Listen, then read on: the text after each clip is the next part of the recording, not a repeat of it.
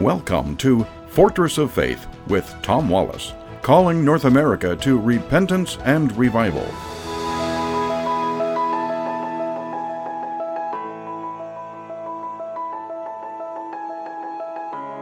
Well, folks, we're back once again at the corner of truth and courage. A couple of days ago, we started this theme, Trends That Are Killing America.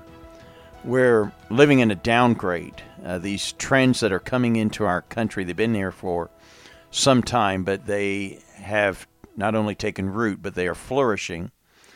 And it's creating a downward spiral, a maelstrom, so to speak, there. And we're sinking and drowning in this whirlpool that is going to, if we continue in these delusions, is going to bring about our destruction. When I was a kid at my grandma's house, all us kids, cousins, we would share the same bath water at the end of the day for our bath, and she'd always ask, "Who wants to see the whirlpool?" Well, us kids would, say, "I do," and I seem to win that plea. And so it meant that I took the last bath. I got to sit in everybody else's dirty water. But man, I was the guy succeeding because I could watch that whirlpool and that water just suck its way down the drain. Well, that's where our country is going. We're going down the drain in this maelstrom, in this drowning because of these trends and the trend of delusion. And this is part 3 of this particular topic. Charles Haddon Spurgeon said this: "He that perverts truth shall soon be incapable of knowing the truth from the false. If you persist in wearing glasses that distort, everything will be distorted to you." Let me say that again. He that perverts the truth, in other words, someone who doesn't want to believe in objective truth, but they want to believe in fantasy. No, I was created a male, but I'm going to pretend that I'm a female. Or that's not a baby in there. That's just tissue.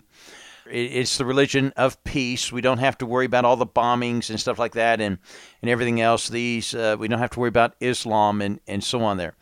Those who live in these delusions, this fantasy, which is a delusion, he that perverts the truth shall soon be incapable of knowing the truth from the false. If you persist in wearing glasses that distort, everything will be distorted to you. In 1859, Charles Darwin published his Origins of Life. And on the 100th anniversary in 1959, they celebrated the 100 years of Darwinism, and they published a 100-year publication of that book. And in it was written a foreword. And they made an admission. They said, after 100 years, science has not yet given us the proof that our origin came from natural selection. However, to reject the tenets of evolution would leave the origin of man to come from a creator. And a creator would suggest that there's a God, and that would be unthinkable.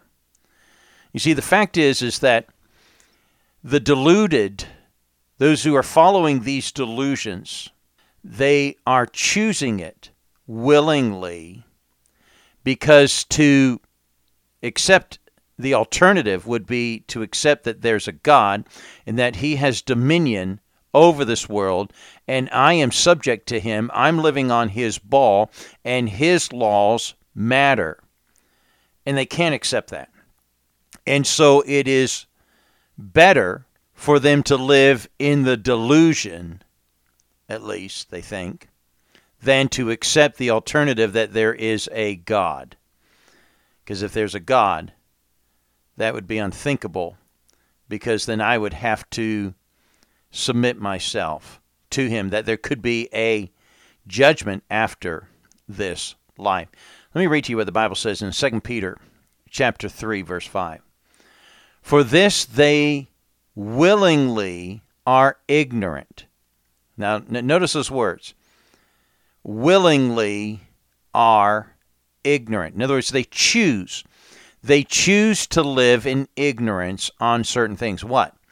That by the word of God the heavens were of old, and the earth standing out of the water and in the water. In other words, they don't want to believe creation. If they look out there and see that there is a creator, then there must be a God. But we're not going to look at that. We're going to choose to be willingly ignorant.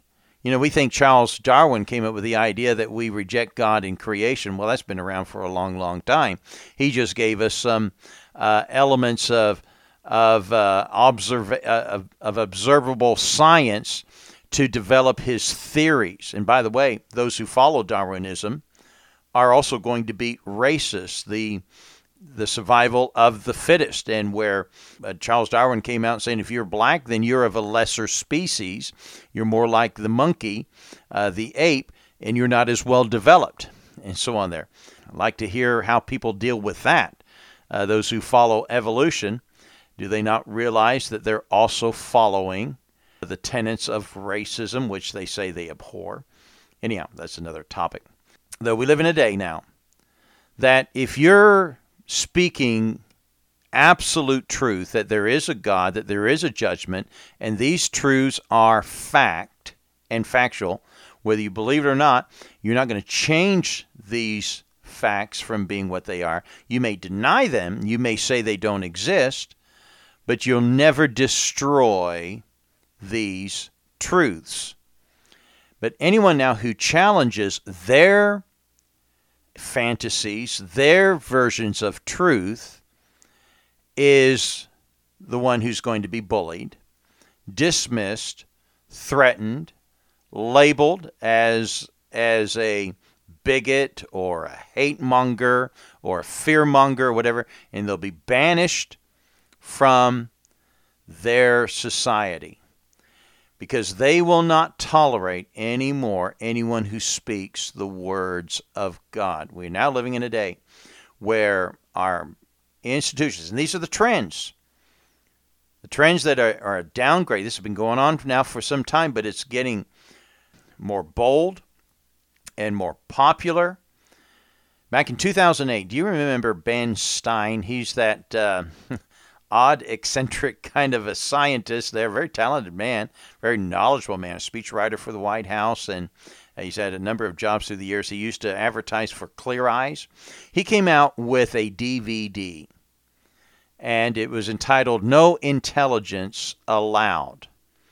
And in it, he documented many professors, scientists, who had been expelled from their teaching positions, expelled from their scientific research, because these scientists would not toe the line of what the academic community was forcing on them about Darwinism, about evolution.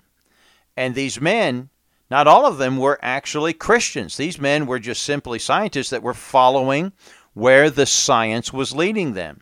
And the science was leading to them that there had to be some kind of intelligence to bring this world into existence. It could not have happened by accidents, by happenstance. There had to be some kind of designer. Now, many were coming to the conclusions that the designer was a supreme God who had dominion over this world. But others were not. But these people were being dismissed and expelled, and that was the name of his DVD, Expelled, No Intelligence Allowed. And so what's happening is that in the halls of our institutions of education, you're not allowed to speak dissenting words that don't fit their agenda. In 2013, the Foundation for Individual Rights in Education found that 88% of American universities restrict free speech. Let me say that again. The Foundation of Individual Rights in Education found that 88% of American universities are openly restricting free speech on their campuses there. Now they're teaching kids that you have to have safe spaces and be careful of speech out there.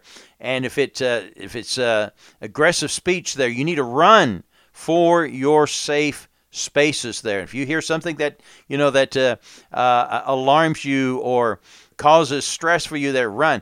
It was Jonathan Haidt that came out with this idea of microaggressions. He said microaggressions are small actions or word choices that seem on their face to have no malicious intent, but they are thought of as a kind of violence nonetheless. So in other words, someone doesn't even have to say anything that's violent, just as long as the person who's hearing it thinks that it is violence, therefore it is violence, just because they think it is. And they run for their safe spaces. That's why when anyone goes on a school campus today and speaking from the Word of God and preaching from truth there, they think someone's come on this campus with a machine gun. Run for your life. Danger. Hate speech is out there. They're saying that we're sinners and that we're bound for hell. Now, truth sounds like hate to those who hate the truth. And that's the sad fact. Gwinnett College in Georgia violated the free speech of Chike Uzik Bunam, a Christian young man, for sharing his faith. He's an immigrant that came into here to the United States, a Christian who's standing up and speaking for his faith. And his case went all the way to the Supreme Court here just recently. And on the college campus, 260 acres on that campus, and they allow two little small areas for free speech. That's 0.0015% of the campus. They got these small little areas. They're only available on weekdays for a 4-hour period, 2 hours only on Friday, and students could reserve them once every 30 days. Well, Chike did reserve it, and he took a stool and he spoke for 20 minutes about the human frailty and the possibility of salvation when school officials told him he had to stop. Campus police stopped him and said that there had been complaints about his speech. The officer said that the space did not allow for open air speaking, a free speech zone. They don't have much of it, but you can't have open air speaking here, and that he had violated the school's code of conduct because his speech constituted disorderly conduct. Well, this case went to the Supreme Court, and thankfully he won. But believe it or not, John Roberts was the only vote against him. But internet censorship is out there today. Facebook, Twitter, all the other things, the fact checkers, and really who are they coming down on? They're coming down on one side. Every time they are stopping and suppressing the speech of those conservatives that are in our country, Christians that are in our nation. They shut down President Trump. Can you believe it? If they can shut down the president, they can shut down anybody. And so this downgrade, this suppression of speech, the delusion that they want to live in, and they want to remain there, and they don't want any of us to speak out against it. The Bible says to us that we are to be salt and light. In Hebrews chapter 4, verse 12, for the word of God is quick and powerful and sharper than any two-edged sword, piercing and even dividing asunder soul and spirit, and of the joints and marrow, and the discerner of the thoughts and the intents of the heart. I'm here to tell you the Word of God is powerful and can cut through the hard, crusty heart that's in man today. And even they've been deluded with all this false teaching and false understanding. They can be reached through the Word of God. And we must prevail and to keep speaking the truth. That's it for today. Join us again tomorrow at the corner of truth and courage. God bless you.